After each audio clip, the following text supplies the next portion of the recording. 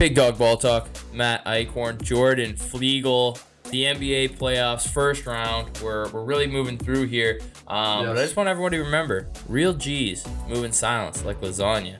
Yeah. Because lasagna, I don't know. But yeah, for everybody out there, we talked about this a little bit. The intro to the podcast here, my intros I've been saying all these, we're locked in, we're glued to the game. Where did the protesters go? You can't give up after 2 protests. What the fuck? Those chickens are going to be fried and eaten every single day. I don't know what you can't stop the Minnesota Timberwolves owner now. Now you're fucked. Now we think that you're weak. I mean, me and Jordan, if we wanted to protest, we could do a much better job than that. Yes, I agree with that. Yeah. Well, maybe we'll have someone now. I'm sure they listen. So someone will come back for game 4, 3, whatever it is. How would you do it? How would you do it? Oh. You get into the NBA game, you get your trench coat on, nobody, you look conspicuous, and you find your moment, and you're like, all right, I'm storming the court. Well, how do you really leave your mark? I mean, the theme for those two people is like, how do I make it so that I like they can't take me out? Like, how do I stay in here for as long as possible? True. So, I don't know. That's where they went wrong.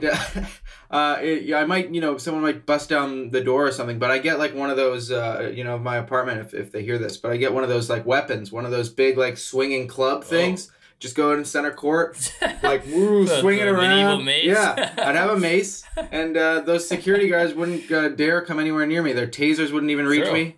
No. They'd have to find a way. Like they'd have to get someone to drop from the ceiling, surprise me or something. But I could swing that thing up too. So. If any of you protesters are listening, a big old mace, like the one from Lord of the Rings, the Witch King uses at the end, you wouldn't know, Matt. No, trust me, I know. We watched Lord of the Rings together, you motherfucker. A mace. That's my answer. Yeah. What do you think? Some people would say technology peaked in the Dark Ages. I think you're one of those people. Yeah. That's definitely interesting. I was gonna say just take a piss on like the center court logo, or I don't know, maybe intercept a pass and try and get my jumper up or something. Because I mean that would, if you hit it, you're gonna be talking about for a while. Oh yeah. But if you miss, then yeah. Well, you'll be talking about for a while either, but you have to either hit it or miss really bad. So like yeah. If it kind of rims out, they'll be like If anything, the way that I kind of get around that and, really make sure that you're in a win-win situation is you do what that one guy did back in the day on the Miami Heat, the guy who hit the half-court hook shot. Oh, yeah. I'll just throw up a trick shot, eyes closed, or like a spin 360 shot, no scope. We got to get something going. Well, yeah, if you go down and you miss the shot, you'll get like tackled like in a mean way by security. But if you make it, LeBron's gonna like run through the doors and bear hug you. Everyone will be cheering. Yeah. So it comes down to it's a make or miss league, like they say. And then everyone's gonna be storming the court because LeBron's not gonna be playing in the playoffs. No. So I guess it works out. But everybody, Big Dog Ball Talk here to give you all the takes that make you quake as we move forward in the NBA first round. A lot of interesting series, some things going the way we expected, some things going way, way off course. But we're going to start off recapping Thursday night's games. We're going to kick it off with the Memphis Grizzlies versus the Minnesota Timberwolves. Jordan, we're in Minnesota now, baby. Yeah, we're in Minnesota now, baby. The Memphis Grizzlies just narrowly taking the victory over the Minnesota Timberwolves here, going up 2-1 in their season series. And one of the biggest things to note here, the end of the game, the Memphis Grizzlies finish on a 50-16 run to close out this game. 50-16 at home? Yeah. That is crazy to give that up if you're the Minnesota Timberwolves. I mean, especially on a team that I've kind of been on this, like I've already kind of like, I think I always kind of realized it, but now it's really, for me, it's in my head. The Minnesota Timberwolves are the team that talks a lot of shit. They're really cocky, and when things are going well, they love each other. Everything's great. Everything's lovey-dovey. But when they're shit, they get they get their shit knocked around. They get an elbow to the face or something. That's when they start really collapsing. Like they don't play well in the face of adversity at all. Yeah. And this is a perfect game for that. I mean, the Grizzlies, they get punched in the mouth. They come right back with a counter jab. Yep. Whereas we've seen here again with the Timberwolves blowing. They blew 22 20-point leads in one game. I can't remember the last time that happened, man. Yeah, so I mean, I mean, so Jordan, like, what was your initial thoughts or takeaways from this one? Because yeah, mine was pretty much I just lost. Like, I think this could be that kind of like series deciding game. Like, I don't think the Timberwolves are gonna have much confidence or the wherewithal to be able to rally to come back in this one. Yeah, I mean, well, you lose too. I mean, if you're Memphis, your All NBA player Ja Morant, he had a triple double, but he only had 16 points. Like, it's not like Ja Morant went off, and you can. If you're the Timberwolves, you can say, oh, we contain him and then we'll be good. But, and then on their side, Karl Anthony Towns, like the way you just talked about Minnesota, as people who, talk a lot of shit when they've won and then really don't have, much to back it up and don't consistently win and then look not just bad, but like horrible. Teams kind of take on the personality of their players, and that's very much Patrick Beverley, to a T. He'll talk. If he has any chance to do it, he'll do it, and then, still hasn't really put any sort of mark, him personally on the postseason or anything like that. It's not like he's a guy who like really elevates his game in the postseason. He has some good moments, but I think people know him more for injuring Westbrook than anything else. Still at this point in his career, and like. The way that Minnesota kind of folded and disappeared and got really frustrated, that's kind of like Karl Anthony Towns, like as a player. Like what an awful showing for him. Like after such a dominant game one, 8 points, foul trouble all game, looked frustrated all game, making stupid ass decisions out there. Like it turned the ball over 4 times. Like Memphis just ate him up. And he wasn't even really out there on the floor for a lot of the fourth quarter. And speaking four times, he shot the ball 4 times. Yeah, that too. He's the best player on your team, your best offensive player. He's taking the ball and shooting 4 times. I know. I've never heard of that in a number one option in a playoff game at home. When you're up 20, you would think you want to feed it to the big man down low. Just slow that shit down to a snail's pace. I mean, sorry to cut you off there, but I just can't. Yeah, I know. I can't get over the fact that you're supposed to be, the best center in the league, or maybe even the best offensive center in the league. Some would say. And no fucking chance. Yeah, and he was kept out with that foul trouble, obviously, but he still played 33 minutes. Like he still played enough time to get up more shots. But he was just like every little thing. I don't know. It's just it seems just so easy to get under his skin, and then that's when he gets those dumb fouls, like fighting for position for no reason, and it's man he. Like Minnesota, that's why they were the 7th seed. That's why they had to be in the play-in. Like these guys that can look really, really good. Like a team that can, some people were saying that this series was going to go 7. They had just as good of a chance as Memphis as advancing. But they can be on top of the world like that and then just completely fall flat the next day. And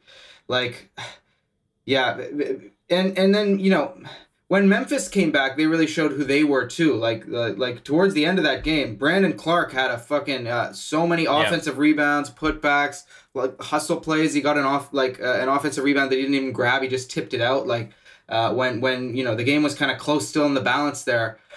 Memphis just dominated, and then Dillon Brooks, our 2 Canadian guys. Dillon Brooks hit the big shot with the weird ass fucking form, whatever he has. He doesn't even really follow through. He makes a little paddle with his hand, but fuck it went in. And but Memphis, we said, oh, this was gonna be, how are they gonna translate their sort of everyone eats kind of team style ball to the playoffs? But they did it in this game. Like Ja Morant 16, Bane had a great game with 26, but then a lot of other guys, like Jones and Clark came off the bench, 20 and 11 20 for Clark, 11 for Jones.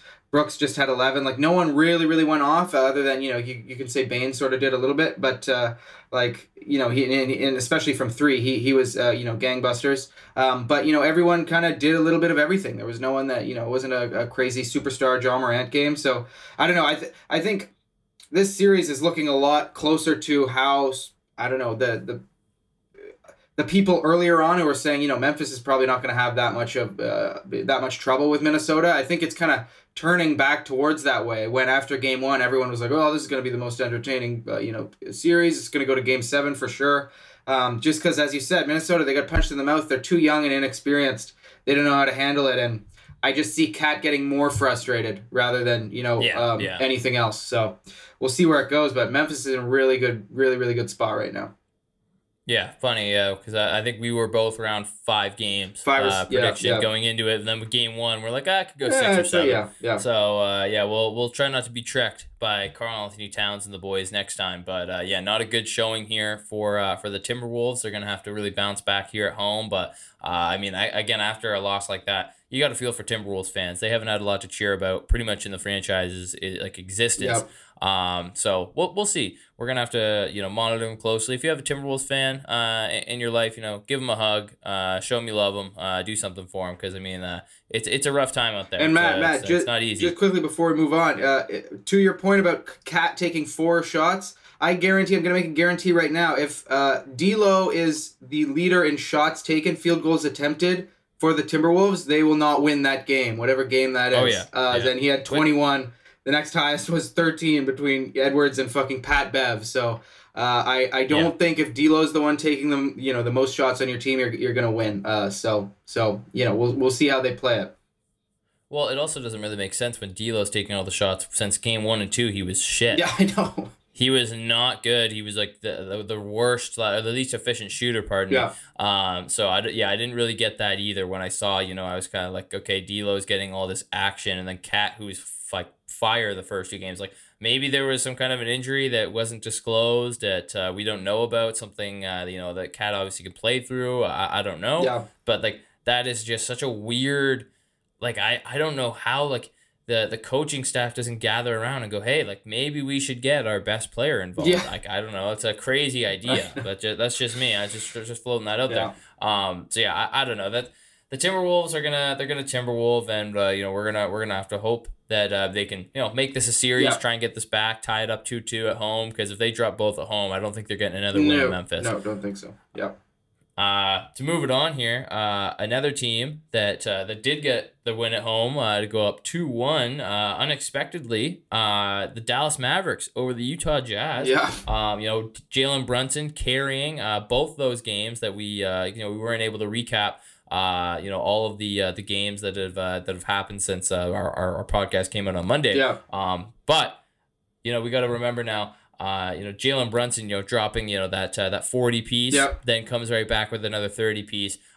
He's been amazing. I mean, again, we've kind of talked about him a lot during the regular season, Jordan. Yeah. Just talking about his skill, what he brings to the court, and how he's almost a little underutilized with the Mavericks. And, lo and behold, he's got this bag. He's got everything stashed. He could be, I'm not going to say he could be a number 1 option on a team, but I mean, there's no doubt, he could be a dominant ball handler on a strong team. Because if you came to me in the beginning of this season and told me that the Utah Jazz would be potentially losing to a playoff team, not even just going to say the Mavericks, but to a playoff team that was led by Spencer Dinwiddie and Jalen Brunson, yeah, I wouldn't believe you at all. No. But here we are, Donovan Mitchell, Rudy Gobert. I mean, they made it close. They kept trying. They were clawing their way back at the end. But the Mavericks are too pesky. They're too professional. And they were able to get this one at home. I also just want to shout out my man Josh Green and Maxi Kleber coming off the bench. The bench unit was fire. I mean, they cooled off in the second half. They missed a couple shots. It wasn't quite as going. But like Josh Green has really picked it up in just this playoff series alone. Obviously, it's a next man up kind of mentality. 6 assists off the bench. Yeah, I think he's a young guy. I think he's only about 22. So he's got a lot of he's very young in the game. He'll have some time to develop, but he's got a nice looking jumper as well. So Josh Green, we're gonna have to watch, and then Maxi Kleber the other in game 2 hitting 8 threes off the bench. Yeah. Tying the historical mark, most threes off a bench in a playoff game. So I mean, this has been perfect. And I think if you're Luka, this almost motivates you even more. Oh yeah. Not to just come back, but once you're back and you're healthy, you trust your guys so much more, because now you can win without them. Yeah. Those series with the Clippers, they wouldn't have won if Luka wasn't playing. No. They went to both those series went to 6 games. They would have probably been sweeps. Yep. There's no chance. Yep. Obviously. Kawhi Leonard, Paul George, a little bit better of a team, those Clippers teams, than who they're facing right now. Yeah. The kind of dysfunctional, My Chemical Romance Utah Jazz. So I'm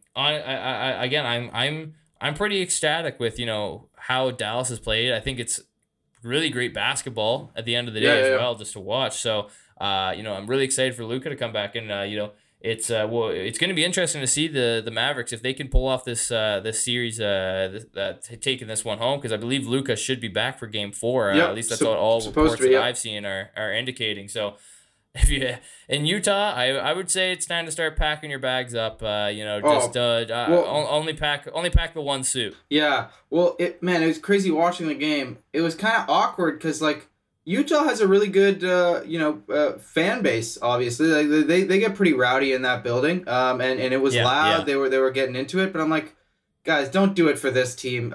These guys don't even really, want. They were down big even by halftime. Like this game kind of.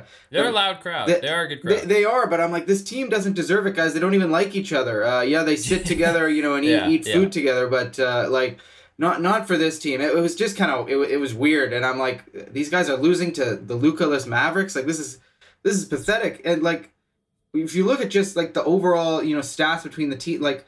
Between the teams at the end of the game, Utah shot 47% and Dallas shot 49% overall. But Dallas took 42 threes compared to Utah's 28. So Dallas is just playing the math game. The freaking Daryl Morey's dream of just out shooting them from three, and that's eventually the percentages are going to level out, and you're just going to win. That's just how it goes. And again, we see it time and time again. You got to have Rudy Gobert out there on the floor, but you put a lineup of shooters out there. He wants to protect the rim. He's gonna hang out in there, and the amount of wide open threes that Dallas has gotten throughout this entire series, not just this game 3, has been insane. Like Dorian Finney-Smith wide open in the corner. All those guys coming off the bench. Kleba, even Bertans had a game last night. Like. These guys just getting open three after open three, and Utah just has no answer because even other than Gobert, all of their guys aren't that good at perimeter defending, and even the ones that are kind of short. Like Royce O'Neal is a little short for the positions he normally guards. Yeah, even Donovan Mitchell. Donovan Mitchell's looked rough on defense just overall. I'm not gonna blame that on him, that much because he has so much to do offensively that I think he's just, a little overwhelmed. But, still. I don't think he gives a fuck either. Yeah, and he's emo. But, the Mavericks offense just looks like easy breezy, like free flow, like they can just get whatever they fucking want. Yeah. And then, Utah on the other side, they scored 118 points. It's not like they're having that much trouble, scoring the ball themselves. Like Donovan, had 32. Bogdanovic has had a pretty good series too, but they just don't, their defense has fallen apart consistently. This defense that's supposed to be so great, in the playoffs, these last few years, this run, like people talk about Rudy Gobert, and like we keep saying it, and I know he's still a really valuable guy, even in the playoffs. I know people don't like to put it all on him because as we've talked about too, like the Jazz don't have that perimeter stopper, to complement him, defensively in the playoffs, but still, like he's still like a guy when he's out there that just, he scored 15 points, grabbed 7 boards. He hit all his shots. That's a typical Rudy game, but the stats, like the amount that he hurts you out there defensively by not being able to, effectively cover this basically 5-out lineup that the Mavericks play. Like the stats don't tell like the full story. And, Jason Kidd's just done a really, really good job, coaching this series. And yeah, Luka, even if Luka doesn't even come back for game 4, even if he wants to take another game off, like that's fine. The Mavericks can afford to lose a game 2 and go back to Dallas, with the series tied. Like that, I don't think they're worried about that at all. And it is true. Like Brunson and Dinwiddie have just been so impressive too. Like we've got to give them credit because they're the guys who can actually, when the going gets tough, go in there and make shots in the mid-range, get to the rim, not just be shooters. And like, where would they be without that Dinwiddie trade? Dinwiddie posterizing Gobert too at the end of the game. Holy shit, what a dunk. I didn't think he really had that in him. And then even Brunson, who's, short for NBA standards, going against Rudy Gobert, one of the tallest guys, he kind of put him on skates there towards the end and hit a mid-range shot like over his outstretched arms, one of the like toughest shots, especially for a guy his size to make. And it was, nothing but net. And, you could tell from those two plays that, Dallas was going to win this game. They looked good start to finish. Utah put up a bit of a fight, but Utah just looks broken. Like no, I don't think anyone is enjoying watching them anymore. After this game, it was kind of nail in the coffin. They had to really take advantage of this time with Luka out, but to be down against a Luka-less team 2-1 is kind of it's embarrassing. Not to mention they won game 1 by the skin of their teeth. They could have been down 3-0 right now. Like the fucking Mavericks had a chance to win that in game 1. That was a close game. A few things go differently. So. I think, emo Donovan Mitchell. It's just the emo Jazz now. We're going to see emo Quinn Snyder. We're going to see emo... Well, he already kind of looks like that. Like, his hair is wild. He always looks like he just woke up and he forgot he had to coach a game. I know. With his little, always wears the black freaking zip-ups. Man, yeah, it's tough. Just like Stephen A. Smith says, the Jazz kind of making me sick right now. I just, I want a bunch of different trades. I want, I don't know, Donovan Mitchell somewhere else, Rudy Gobert somewhere else. Not the Raptors, Rudy Gobert, please. Go to the Mavs. Maybe pull a KD and go join Luka for your next chapter. That's what I've heard that rumor pretty heavy, but I'll say this before we move on. I haven't seen anything that makes me believe that Rudy Gobert is competent and can play and really provide you winning minutes in the playoffs. Yeah. The last 2 playoffs, we've seen him literally get played off the court. Yeah. And, you mentioned, like, he had 7 rebounds. That's a horrible game for him, especially against an undersized team like Dallas. Yeah. Like, you can't out-rebound Dwight Powell, Maxi Kleber, and Davis Bertans. Like, for real? Yeah. You're 7-1. You're supposed to be, I think he led the league in rebounding again this year with, around 14 boards a game. So essentially, you're doing half the output that you do in the regular season because guys are actually trying. Guys are boxing in. Guys are crashing on the boards. I think he's he's a regular season dude. I think he's kind of fraudulent. Yeah. I already was thinking this. It was already kind of something I've mentioned a little bit in the past. But this playoff series, again, there's no reason that this should happen. Well, he's fraudulent in the sense that, like, especially on this team. So, like, maybe in a different context, but then you're building a team around Rudy Gobert's, like, strengths and weaknesses, and who the fuck wants to do that? Like, I think he can maybe be successful in the playoffs, but only in, like, the right condition, like with other good defenders around him, and sort of bigger perimeter guys, so it's not kind of all on him. But yeah, who wants to construct their roster with Rudy Gobert in mind as, like, your main guy? I don't want to. Yeah. Well, that's what I'm saying. Rudy Gobert trick, y'all. Yeah. He's just running around there and standing in the paint. I've always, again, I've never included him like my top 3 centers, shit like that, and this is exactly why. I think honestly, to say he's a 2-time defensive player of the year is kind of a joke when you watch him in the playoffs. Yeah, I know. It's like he's a 2-time regular season player of the year, or player of the year, defensive player of the year. Sure, I guess, because he blocks guys down when they're down or they're up 20 in the fucking last couple minutes of the game. Even last night, he got 1 block and 4 fouls. Like, is that's your defensive juggernaut? I don't know. Like, Jesus. All those analytic nerds that really back Gobert, they're probably like trying to find a way to twist the stats and make it work for them. He shot 6 for 6. Yeah, exactly. Yeah, okay, good job, man. But to wrap up the Thursday night games that were going down, the Golden State Warriors, Denver Nuggets, in altitude here, and Golden State clutching this one out. It was a really close back and forth one down the wire. They're up 3-0 against the Nuggets here. I thought the Nuggets have been putting up a fight, so I shouldn't say that's not the case. But the Warriors just look like they're way too deep. Yeah. Even with Jokic being able to do whatever he wants pretty much down low, with no real center being able to cover him. When you have 4 or 5 perimeter guys that can just get you buckets whenever you want, and Steph, Clay's still kind of getting there. Jordan Poole has been insane. Shit. He could be a superstar or a star in at least in the next couple of years. I mean, he's been amazing. And then you have Andrew Wiggins still. He hits a couple shots. He should have hit that first corner 3, but he made up for it. He hit the other one to put them up by 1. Yeah. So you could call it a game winner, I guess, if you want to. We should say, Andrew Wiggins hit the game winner to win the playoff. You're gonna tweet that out. Yeah. Add that to the career resume, please. Wikipedia. But yeah, the Warriors, I think we just seen a deeper team, a more prepared team. I think Jokic, honestly, at the end of the day too, is getting tired. Yeah. You can tell he's getting frustrated. look at the guys who's helping him. Bones Hyland didn't play until I think late in the third quarter. Yeah. Comes in as a spark plug, hits the corner three. I mean, like a guy like that is who you need on the court during this kind of a series. I mean, I said it before, Aaron Gordon, holy, that guy doesn't do pretty well anything out there for them. Like, this is ugly, ugly, ugly for the Nuggets. Like, it's, but again, we knew that this was going to be tough. Like, we kind of were like, if the Nuggets could have a chance to upset, but Jokic would have to absolutely go off. Yeah. And even with, the top two free throw shooters in the NBA, Steph Curry and Jordan Poole, both kind of struggling throughout this one. Jordan Poole 6 for 9 and Steph shot 6 for 8, which I mean is pretty average for a lot of NBA players, but for them that's pretty rare. 90% shooters. Even with some openings here and they're playing at home. Yeah. The Nuggets still a couple steps behind, and if they had MPJ and Jamal Murray, this would be a this would be a barn burn. Yeah.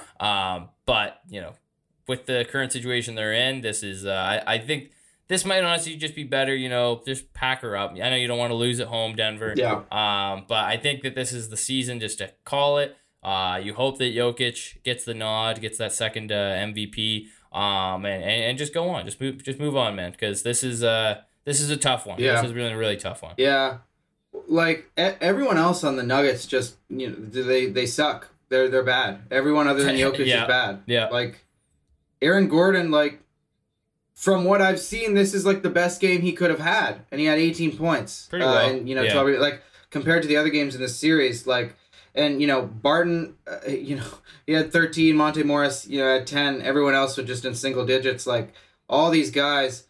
I heard someone say it, like every single player other than Jokic is playing out of like what their role should be. Like Aaron Gordon should not be a secondary scoring option on a team. Like that's not going to be a successful formula. He should probably be the third or fourth, honestly. And in his defense, the healthy team, he would Well, be, exactly, yeah. Which is like what I was going to say. I kind of feel bad, shitting on him the way I just was. But I mean, you got to step up when guys are down. Yeah, and if you no, I totally agree. I'm not holding it against him for being bad in a role that he never should be playing. But like it's just the reality for Denver. Same with everybody else. Like Will Barton should not be asked to do the things he's doing. No. Monte Morris is a really good backup point guard. For when Jamal Murray was playing with the Nuggets, he was one of the best backup point guards in the league. But he moves into sort of that starting role and expected to do way more than he's capable of, and that's just the story with all these guys. And they're just bad. Like I feel bad for Jokic, a guy who gets kind of frustrated pretty easily. I know. I think it was game 2. Gary Payton smacked him on the behind, and he got pretty mad. Tried to get back in his face, and like I just feel bad for him because he's had to do all the heavy lifting all regular season, and now against this Golden State team that just shuts everything down for all these other guys. Nothing's easy. None of them are getting easy shots. Like we said, Jokic can go absolutely, off a pretty this year a pretty average stat line for him. He did this a lot. He had a lot of kind of 35 plus, 15 plus board games, but only 5 assists. And I think that just showed that Golden State was saying, go ahead, back down Kevon Looney, do your little hook shots. That's fine. Try to go to work on Draymond. We'll let you score, but none of these other guys are gonna have a night. And like we said, I think last time that, Jokic was going to have to go off, and one of these, other role players was going to have to go 6 for 8 from 3 or something crazy and have like 25 points. And they just couldn't quite get there. And, and you saw too, Jokic, like, as much as I think if it was, Draymond on Jokic an entire series, I think Jokic could still find a way to beat him. But that last play, Jokic trying to back him down, Draymond's just too quick. While still having that strength, looking, back to being that, one of the best defenders we've like ever seen, most versatile guys, stripping him, getting the game-winning steal. And, Denver, it just wasn't their year this year, like plain and simple. I think everyone knew that, with all the injuries. They did, admirably to get to the position that they got into, to, avoid the play-in altogether. It was pretty impressive, which, again, I still stand by my Jokic MVP pick, but, getting swept out of the first round isn't the best look for an MVP, but it is what it is. It's a regular season thing. Again, that's why Rudy Gobert's got the 2 DPOIs. You're right. But, I think the story of this series so far is this Warriors team and this new Warriors lineup where they've got, Curry, Poole, and Thompson out there, like, Jordan Poole is fucking insane. Like, holy shit. Hey, like, he's the new starting point guard. Steph Curry's the sixth. Yes, Steph Curry's the super sub for just leave this the way you're playing it alone, Steve Kerr. Keep him coming off the bench. Because, man, like, Jordan Poole, like, it's crazy, too, because he's obviously an amazing shooter, but when he goes to the rim, like, he has game to him that even Klay Thompson never had when he was, like, the healthiest. Like, he has this fluidity and athleticism, and like that layup he hit towards the end of the game where he had a three in the corner and could have taken it, but drove in and did this weird contortion, might have even got fouled, and then like ended up laying it in the basket. Like, that's something. Yeah, right. That was, I think, right in the clutch, right at the end of the game. Yeah. Like my God, like those other two guys, like Steph can do some crazy contortion shit, especially when he was younger, and Klay, he'll go in and. Not so much now, he hasn't shown it, but earlier in his career he'll go in and dunk a ball every now and then. But Jordan Poole just has that extra element to his game where he can be a really effective 3-level scorer, and like what a dangerous lineup that is. Because Klay, again, still doesn't really fully look like himself. I know, I think we all kind of feel that way. It's not like watching the old Klay exactly. Still finishes with 26 points though. Like still a guy who hit some clutch threes there down the stretch, hit 6 of them total in the game, still shot the ball well overall. I think the biggest thing that, doesn't look like Klay to me is his defense. He just doesn't look like that same killer, the crazy center of gravity who could also move really quickly. We'll see if that develops, but, just as a team with Draymond leading that back line and sort of directing everyone where to go, like they've still got a hell of a defense. And Golden State's up 3-1 in their series, and frickin' Phoenix, tied in their series right now as we speak. Like, there's maybe the balance of power is kind of shifting here in the West. Golden State. Jake wants that money. He does. Golden State, is gonna have to get through either Memphis or Minnesota. Probably looking like Memphis, and Memphis plays really, really well against Golden State. They're gonna have home court, so that's gonna be a hell of a series, I think. But Golden State's looking really, really good right now. Even Iguodala had a fucking crazy jam there at the end, looking like 2015 Iguodala, a little bit of a throwback. But I was gonna say maybe not quite the Philly Iguodala. No, not quite. But Gary Payton comes off the bench, hits all his shots. Like, man, they've got a lot of different options to go to, and a lot of different players that can go off. And Steph's still ramping up. Like he hasn't been he's not even he's not 100%. So fucking hell, the Warriors. Like I said, if everyone was like looking healthy, I picked the Warriors in 5. So that's still looking like a possibility, but they might just sweep it and end it here. They've got too many shooters, too many weapons, and I just. Yeah, well, as Klay ramps up, they're going to get even better. And just Draymond looks like Draymond. And when that's the case, that, the Warriors' defense is going to be fucking hard as hell to score against. And that, offensive firepower mixed with, defensive, ability, the Warriors are back to looking like that team that they looked like at the very beginning of this season. By the way, add Klay Thompson to that. So we'll see. They've got maybe the highest ceiling of any team in the West. Yeah, it's going to be crazy to watch them down the stretch, and we'll see if they're able to close this one out as a sweep in Denver coming up on the weekend. And we'll be back here on Monday to talk about that. To move on here, this one, we talk about emo Donovan Mitchell. It's going to be emo ball talk. Oh fucking I told you, man. I don't know if I can talk about this. Yeah, Jordan did say he didn't want to talk about it. I would have been cool not to, but I mean, we gotta do our job. The Philadelphia 76ers, Joel Embiid with 0.9 seconds on the shot clock, somehow is able to pull off he gets the shot off, amazing 3, hits it, and that's the game. Sixers up 3-0 over the Raptors. I mean, where would you like to start, Jordan? I'm not sad. Raptors in 7. Someone has to do it, okay? Like someone has to eventually come down from 3-1. Why not us? We can't do this. Oh, Matt. We can't do You know what? Fine. Fine. Stay on that side, like John Morant says. When we come back, just stay on that side. I'm gonna play this back to you. All right? I believe in our men. I'll give you some stats and just how I feel a little bit later on that. But just to talk about the game, fine. The first thing that I would like to obviously piss poor inbound defense on that. Like, yes, you aren't expecting Joel Embiid probably to get that shot. Yeah. Even though he had hit probably just as tough as a deep three that quarter, just 2 minutes before that. Still horrible defense. Nobody's even pressuring Danny Green, so you'd assume that you'd have two guys ready there. And Embiid's not faster than anybody else on the court for the Raptors, and somehow he still is able to push through and get open. It was just, again, I've said this before, Nick Nurse, I'm starting to question some of this calls, some of the play calls this guy makes. Maybe he needs a star. Maybe LA is going to be looking a little bit better for him because he's sick of not having Kawhi there to carry the playoff load. But again, that could just be me being bitter. But there's been a lot of stuff I've talked about this season where I'm really confused to where his head's at. But the biggest thing, obviously, the inbound defense is what killed them in the end. But the goaltending call on OG Anunoby is where I think that this game, everything got fucked over. Yeah. Everything swung. They would have been up 3 points with the ball with about 2 minutes left. When the fuck do you ever see a ref in the middle of a fast break? They really were just about to cross the timeline, stop it and review it. And then, because of that, Doc Rivers saves his challenge. The challenge he used it for was unsuccessful anyhow. But why the fuck? Why? I've never ever seen that they and it was a late whistle. You can't make that call on the floor and then of course the sneaky thing they did too. I don't know if anyone else noticed this. The refs, so it's a goal. They call. We have to review to see if it's a goaltend. Originally on the floor, legal block, but then they said, oh no, it was a late whistle. It was a goaltend. Yeah. So because that way, if it was inconclusive, then they have to say, oh, it was a goaltend.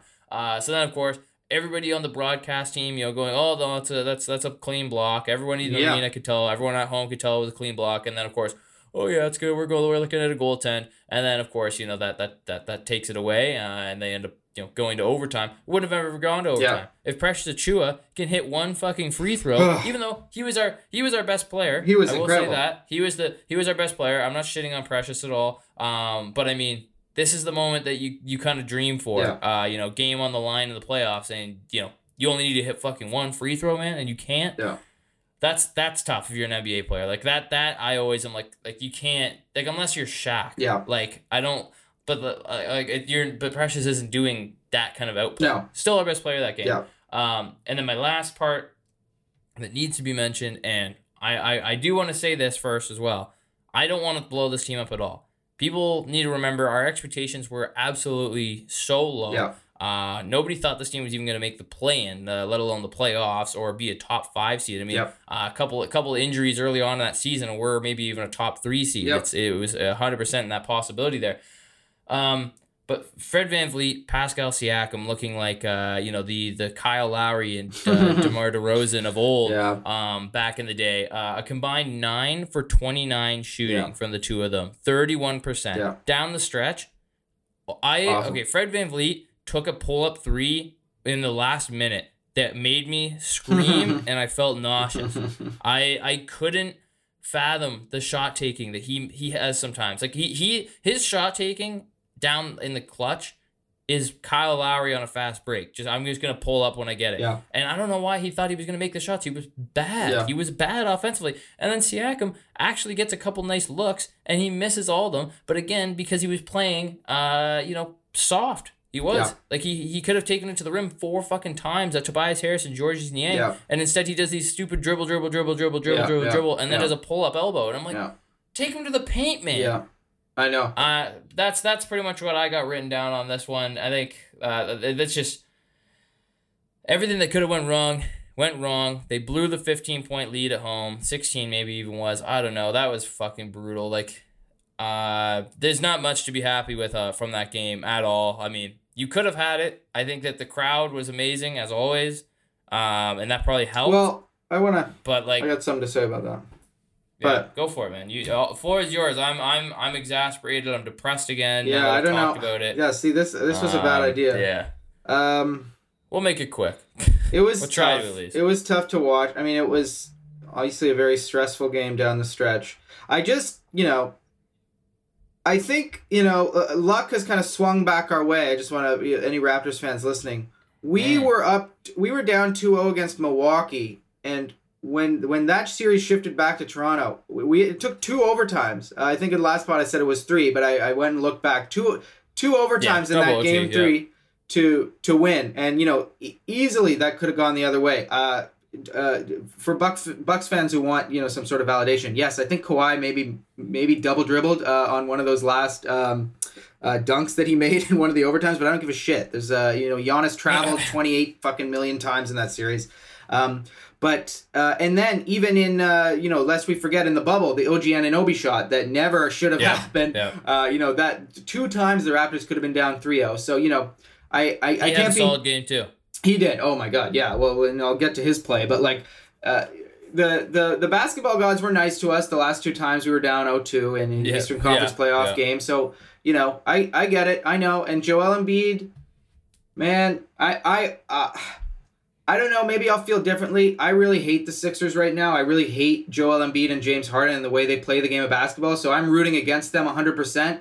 But part of me is like, I was ever a big fan. Part of me is like, Joel got his revenge. I know he was very, very, heartbroken and ugly cried after the Kawhi shot. Everyone saw it, but that, and he really jumped up and down like a fucking kid. It was weird seeing a guy that big jump like that after he hit a shot. Yeah. But go ahead, be happy. That's fine.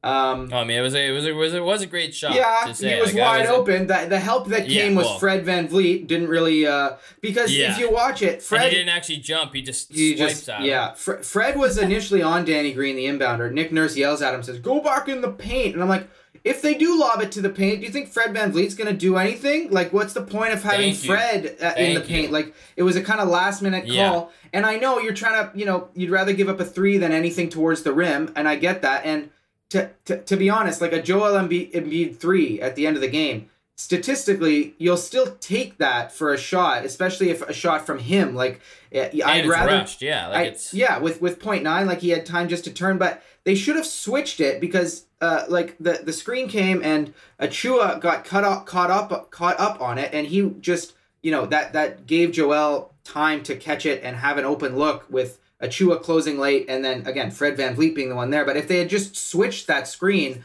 someone would have been right in his face. I don't think he would have been able to get such a clean look. So, like, that was bad late game execution just overall. But like, the Raptors' main their 2 best guys, you mentioned it, Siakam and VanVleet, had horrible games. Like VanVleet. Like, he had 9 assists. I think he had stretches of this game where he was playing okay, but like he just didn't have that. Okay, I've got Maxey on me. I'm gonna take over here. I'm gonna go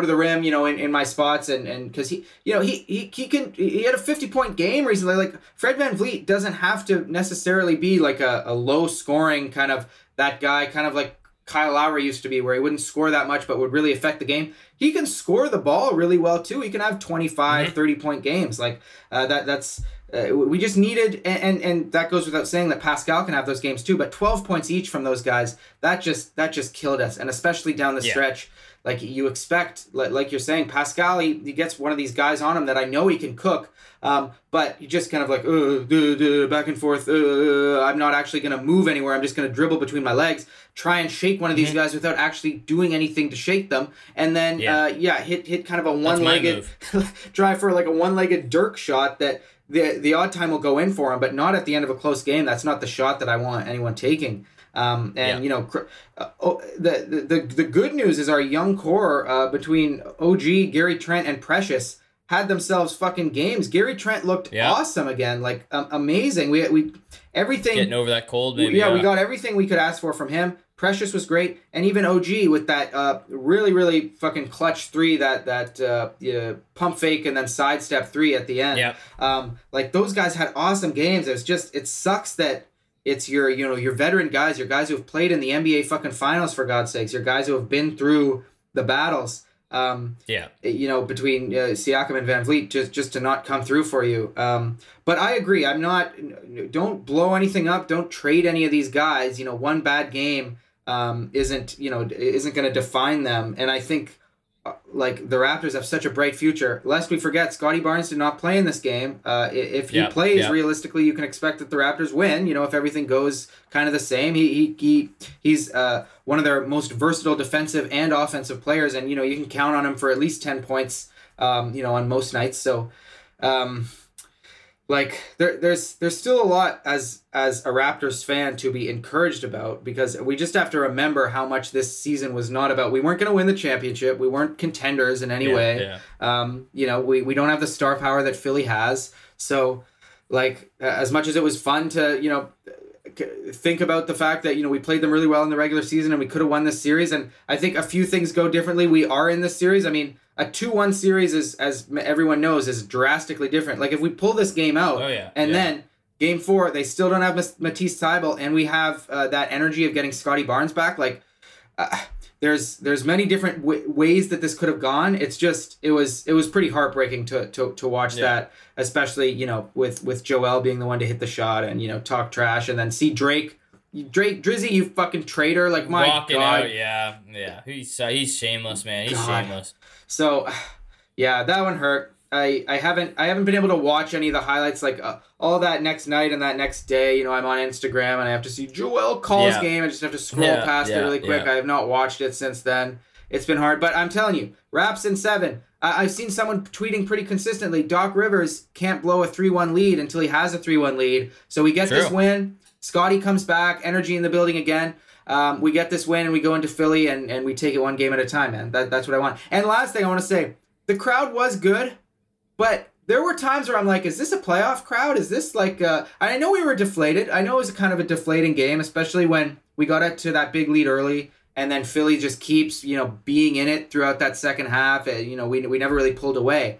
But I think, you know, we've talked about it a little bit. I think maybe the diehard fan has been priced out a little bit too much for my liking here. And all you fucking rich people who go to Raptors games now and don't really care, can you get a little bit louder, please? Can you put on the shirt that I know all you you know, people in your suits and your dresses or whatever, you don't want to, you know, you go out, this is a social event for you. If there's a shirt on the back of your chair, put it on so that, you know, we can all, there can be a sea of red or whatever it is. It looks cool in the playoffs. Maybe intimidates the Philadelphia players a little bit. God, who knows? But you know, it's more fun to watch on the TV and get a little bit louder, get a little bit nastier. You know, the fuck Joel Embiid chants could be a little bit, you know, more.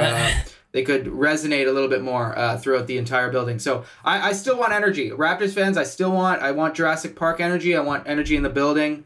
We can do this. It's not over yet.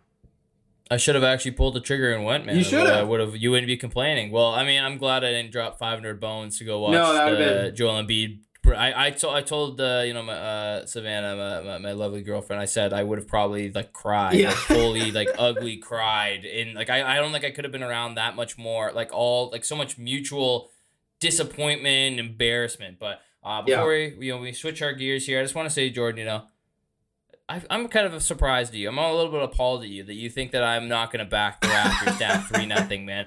They're down. So everybody knows the statistic 0-143 when down 3-0 historically in the NBA. But no one ever talks about the 3 teams that have come back from down 3-0 to go to a Game 7. Yes. They all lost, but it's happened. Yep. 3 teams have done it. The 1951 Knicks, the 1994 Denver Nuggets, and the 2003 Portland Trailblazers. Yeah.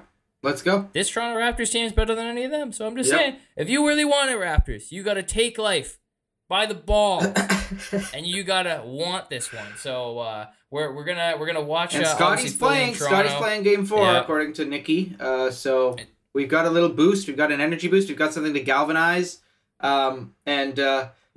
Let's extend this series to get Scotty his playoff minutes. The whole point of this. Yeah, why not? Let's extend it. I don't care if we win. Just go to Game 7 and just give Scotty the ball the whole time. Because that was one of the biggest pluses to getting the playoff run this year. Get Scotty some reps, and that's really too bad. He's missed these last couple games. But Sixers fans, fuck you. This was never.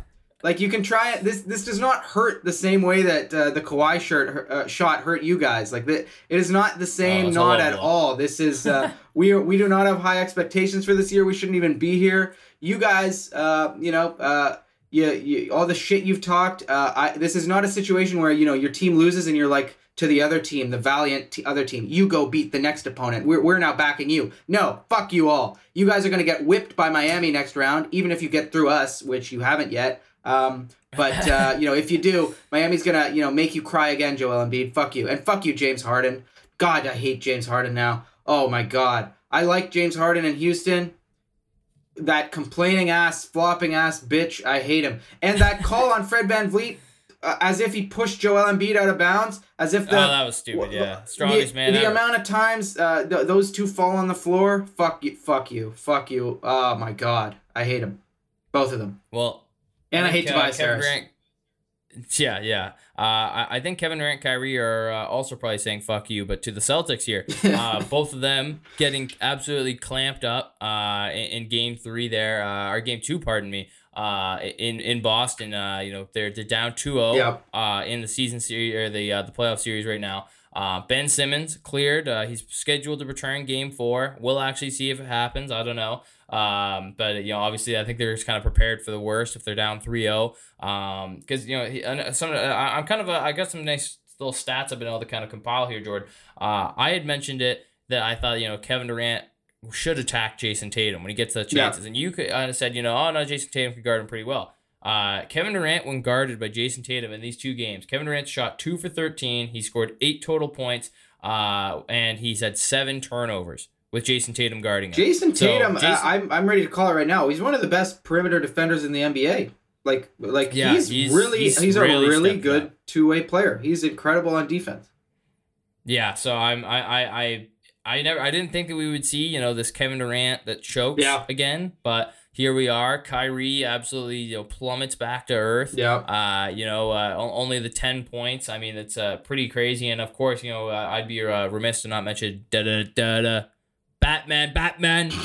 government murder. That man, Grant Williams, he was a beast. He did everything coming off the bench. I know he's awesome. Celtics fans. Yeah, the Celtics faithful, they love that guy. Just an undersized dude who comes in there and just does all that you could have asked him to do. He can stretch a floor when you need him to stretch the floor. He'll get the board when you need the board. He can play make. He's a good guy you can just throw out there and give you a spark plug. And shout out to Grant Williams. All the especially those old-timey Boston fans who probably might be a little bit racist. It was definitely the happiest moment of their life when it was Pritchard who hit a step-back 3 at the end of that game. Yep.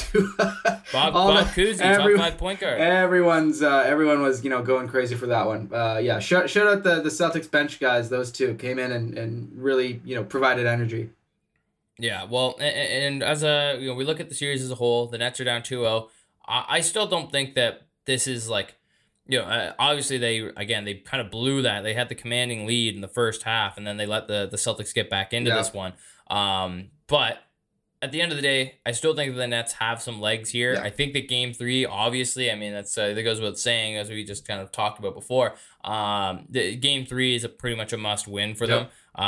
Especially if you can get Ben Simmons back for Game 4, just to play some defense. You don't need too much from him. Again, kind of shitty at the end of the day that the time you're going to get him to play is if they're down 3-0, there's no point in putting Ben Simmons up there in an elimination game unless you pretty much just want to give him reps for one game and then lose it. I don't think I think it's going to be pretty sketchy regardless of how it ends up going down. Game 3 is going to be a must win. But I think they can pull it off. I think that they've shown some signs of life, and I think that Game 2 was 100%.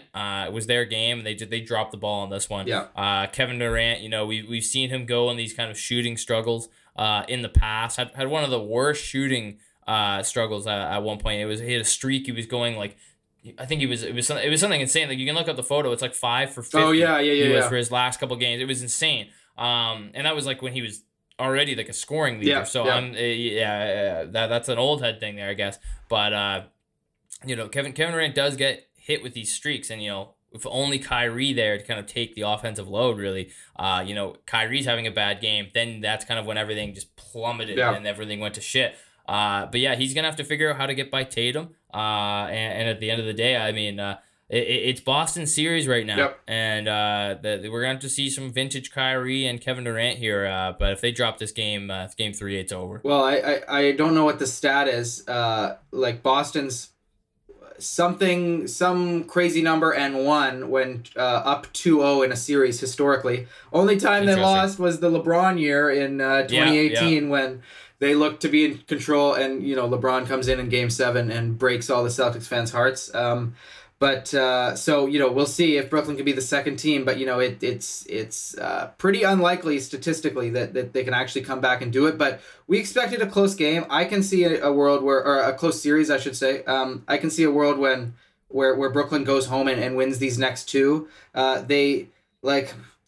The first two games, like it really sucks, to come out in an 0-2 hole, because Brooklyn obviously could have won game one if Jason Tatum doesn't get that shot off, that last second buzzer beater off. And then they had this one in control most of this game. Like they came out really like playing really well. Even into the fourth quarter, I was kind of watching this and the Raptors game at the same time and thinking, okay, well, Brooklyn's probably still going to pull this out. Like we've said, like the shot making of Durant and Irving, especially at the end of close games, like that I'm always going to roll with those guys, almost over almost anyone else in the league, like as good as Jason Tatum has become. But like, especially in that second half, I don't think Kevin Durant hit a shot from the field in the second half, or maybe one. Like he was like 1 for 10 or 0 for that second half. He was bad. They clamped him. He was dribbling the ball off his foot all the time. Like those guys were getting really up in his jersey and making it so uncomfortable. They have all these different guys that they can throw at him. And Kyrie just had a god awful showing. Like if he just plays a little bit closer to his normal standard, I think Brooklyn wins this game. And you get good games too from other guys like Dragic, 18 off the bench. Yep. Bruce Brown was hitting his shots, 23 points. Even Seth Curry had one of his better games recently. It went 4 for 6 from 3. Like these other guys earlier in the game, everything seemed to be clicking.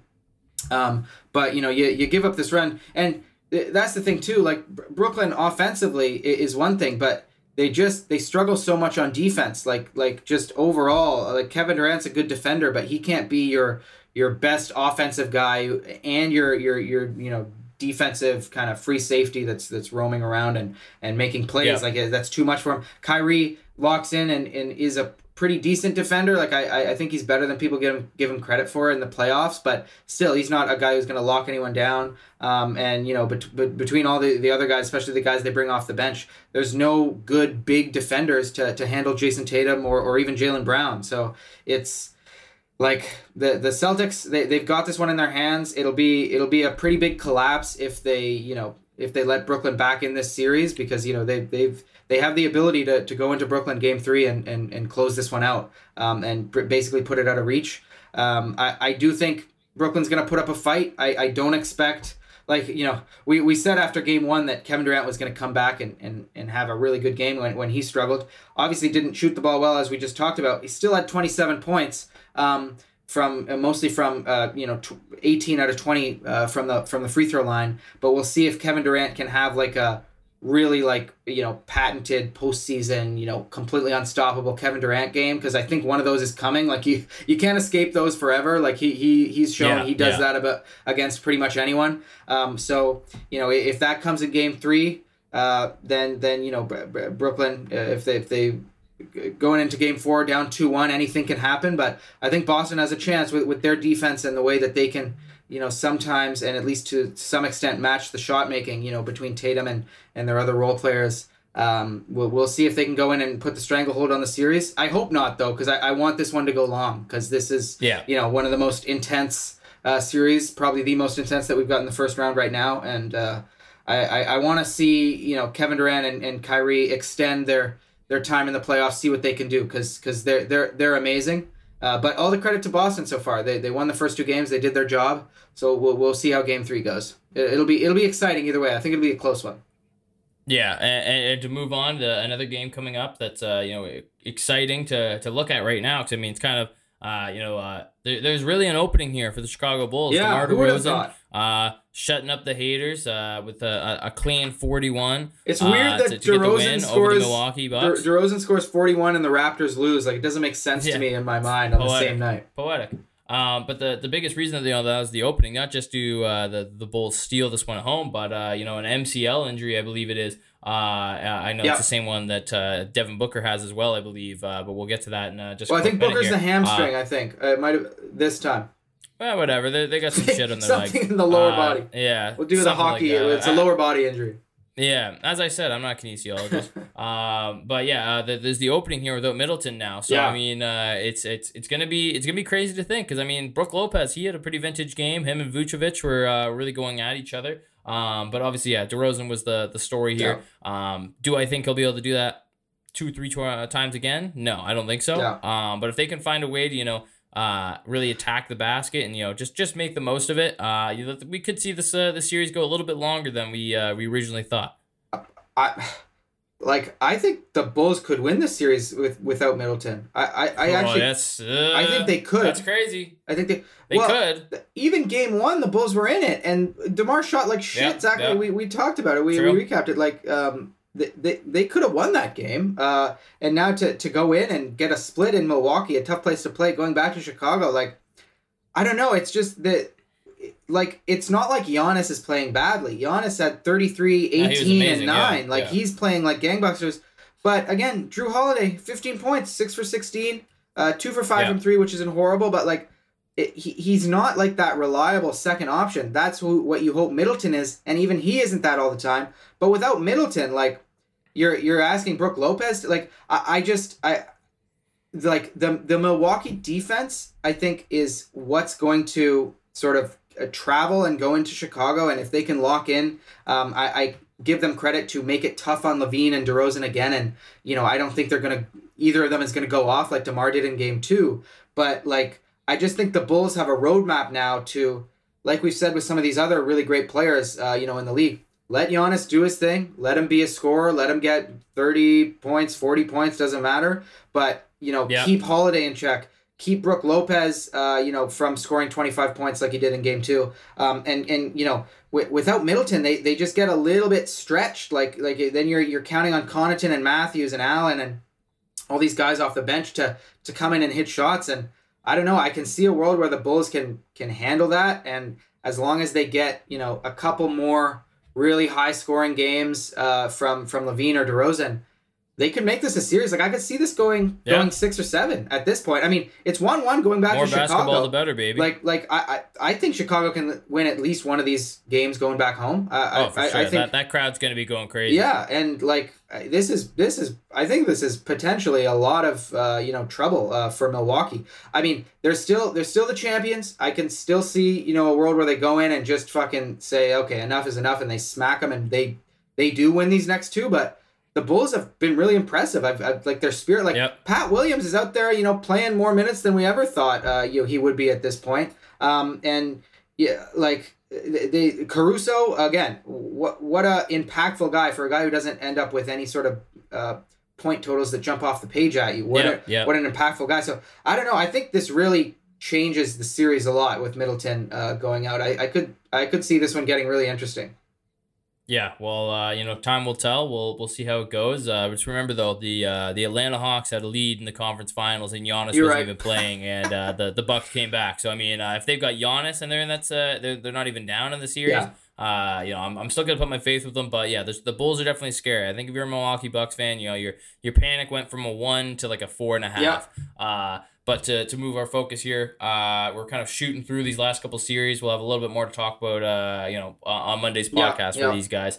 The New Orleans Pelicans stealing one against the Phoenix Suns. A bit of a shocker there. Brandon Ingram absolutely exploding. In Phoenix, hitting pretty much everything he could. It was really insane to see. Like, man, the Lakers probably would love to have him right now. But I digress.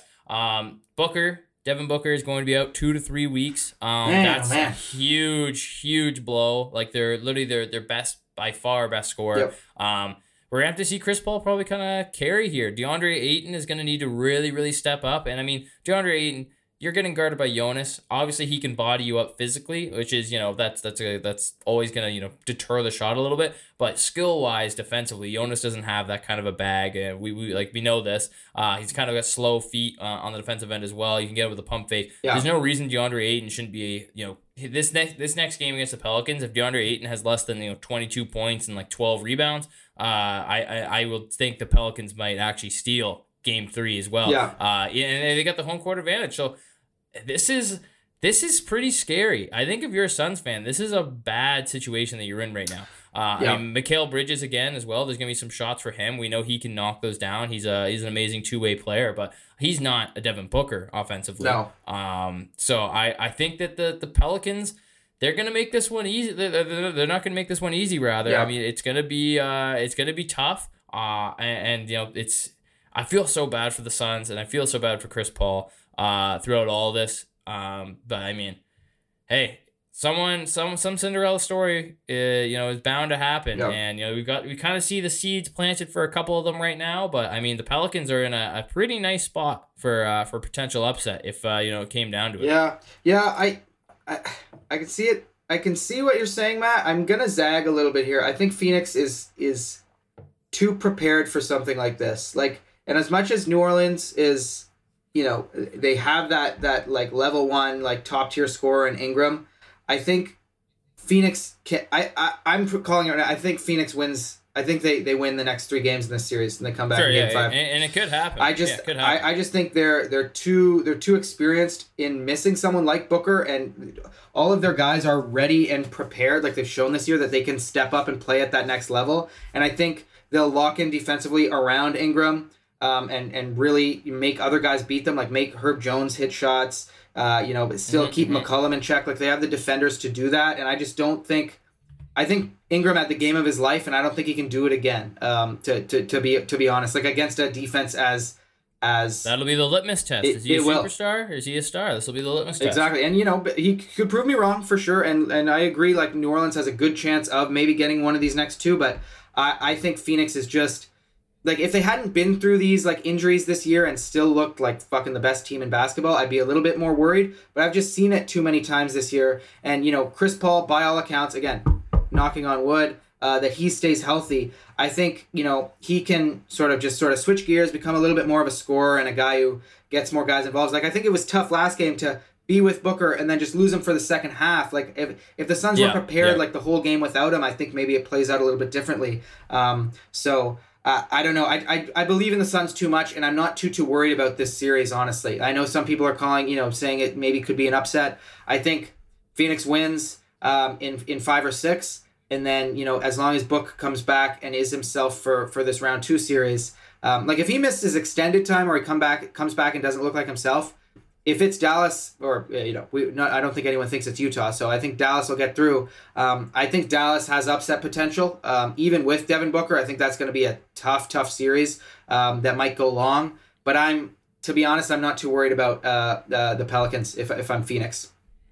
Mm-hmm. Yeah, well, I mean, we'll see. I mean, the Suns definitely have the playoff experience right now, and I think Pelicans fans right now, you took a game off the best team in the NBA in the playoffs. You got to be stoked. I mean, you weren't even supposed to be here. No. And you got me $50. Yeah, put an asterisk on that though, because I still haven't got it. You're right. So if you guys want to go at Jordan Flegel, at Jay Flegel, and harass him to tell him that you owe Matt $50. It's April 22nd. Are you gonna break his goddamn legs? It's today. Nice. That's nice, man. But I'll have your money today, man. Don't worry, okay? Please, you can still get at Jordan at Jay Flegel. I'm gonna break your fucking legs. That's all you gotta say. He'll know what it means. And to finish up the podcast here, this is the boring fucking series nobody really cares about. I mean, I'm sure there are fans of these teams out there that listen to the podcast, I mean, at the end of the day, Miami Heat, they take another win over the Atlanta Hawks. Trey and the Hawks do improve. Yeah. Trey obviously played a whole lot better than he did in game 1. Yep. Really stepping up there a little bit. But yeah, the story of the game was Jimmy Butler going off, exploding. I thought maybe at a point there, he would get 50. He just missed that mark, 45. Great performance by Butler. Really carry his guys through to, cruise for a pretty nice win there. Obviously they were able to pull it out there in the end. But like when I'm looking at the Hawks and the Heat, I know that the Heat's gonna win this series. I said it was gonna be a sweep, so I'm not really shocked by the way that any of this is going. But give my man Bogdan Bogdanović some more minutes. That guy's been a beast off the bench. Yeah. I mean, like Kevin Huerter and DeAndre Hunter, they don't need to be out there. DeAndre Hunter, you can keep out there for the defense. Kevin Huerter, I understand that sometimes the super sub, you want to have that 6-man kind of energy coming out there, but Bogdanović, just give him like 35 to 40 minutes. I mean, the guy's been lights out right now. He's actually playing well for your team. I mean, a lot more you can say than anybody else besides Trae Young after in game 2 at least. Yeah. Like John Collins still doesn't look like he's still kind of going through the motions. That's why, again, I'm not really feeling good about the Ben Simmons return. Yeah. Like I think coming back in the playoffs, that's a pretty tall order, and unless you're a superstar or just completely gifted to flip the switch. Because you could be totally mentally prepared, but your body might not. Oh my God! So I don't think that's, especially for him as a big man. So I'm saying give more minutes to Bogdanovic, and maybe you steal one here when you're back in the fortress. But Miami Heat looking and doing exactly what I kind of thought they were gonna do, and a lot of other people thought as well. Yeah. I think I stick with my prediction. I think the Hawks will get one. I don't know if that'll be game 3 or game 4. Yep. I think this game 3 will be a tough game. Do they play tonight? I think it is tonight, isn't it? Let me look. I'm trying to think. I think the Nets and the Celtics are playing tonight. No, they don't play till tomorrow. It's the Friday morning. Okay, yeah. So we got the Suns and Pelicans late night. Then right before that, so the Heat and the Hawks play tonight. Yeah. That's 7 o'clock Eastern time. ESPN, baby. Only a 1-point spread. I would say hammer that shit. Miami Heat, a 1-point favorite. Hammer the hell out of that. Yeah, and So I do think the Hawks will win one. They get that crowd kind of rocking in there, and I think Trae Young will go off, maybe even more than he did in game 2. But I think he can only break free from that Heat defense so often, and so I think it'll maybe happen once. And I think this game 3 will be really close, really tough. I think the Heat will want to wrap this up, if possible, and take that commanding lead. So we'll see how it goes. But yeah, I don't think the Heat are in any sort of danger. They're up 2-0 here. They look good. And they survived really good games from Young and Bogdanovic. So it might be a sweep, might be 5, but doubt it's going 6. Yeah, I think so as well. I think 5 is probably as good as it gets there for Atlanta. But who knows? We'll see. Maybe that Trae Young can really put on a clinic here.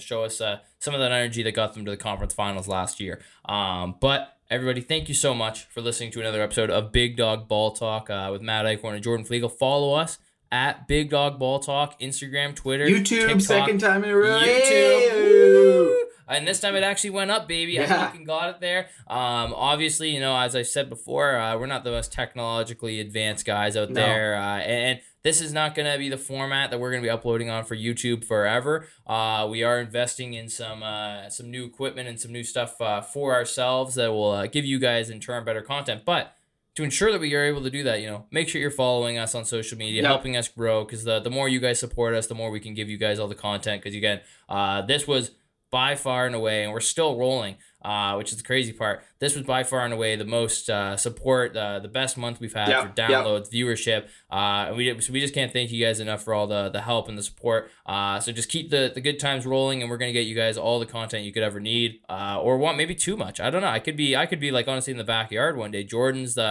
he's dunking, he's doing windmills and stuff, and I'm just kind of coaching him up as usual.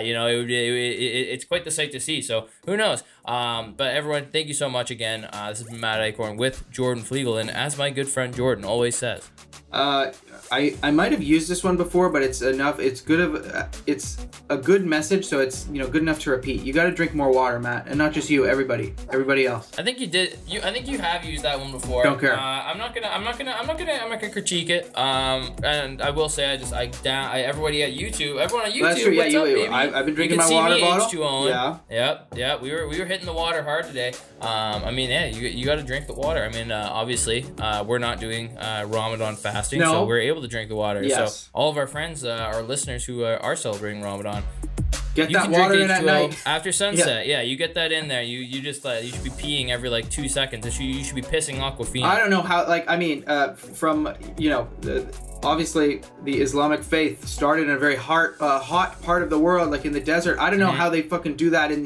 when it's hot as hell in the middle of the day with no water. That's impressive, and that's I'm sure that takes a lot of willpower and strength. So and like we talked about with Kyrie in the middle of a basketball game, we played a run the other day, Matt. If I didn't have water, I'd be dead on the floor. So. My God, much respect to all those practicing Ramadan right now. But yes, water, Matt. We got to do it. It gives you more energy. Clears your skin. It's great. We keep the water flowing, okay, and the good times will flow. Don't go chasing waterfalls.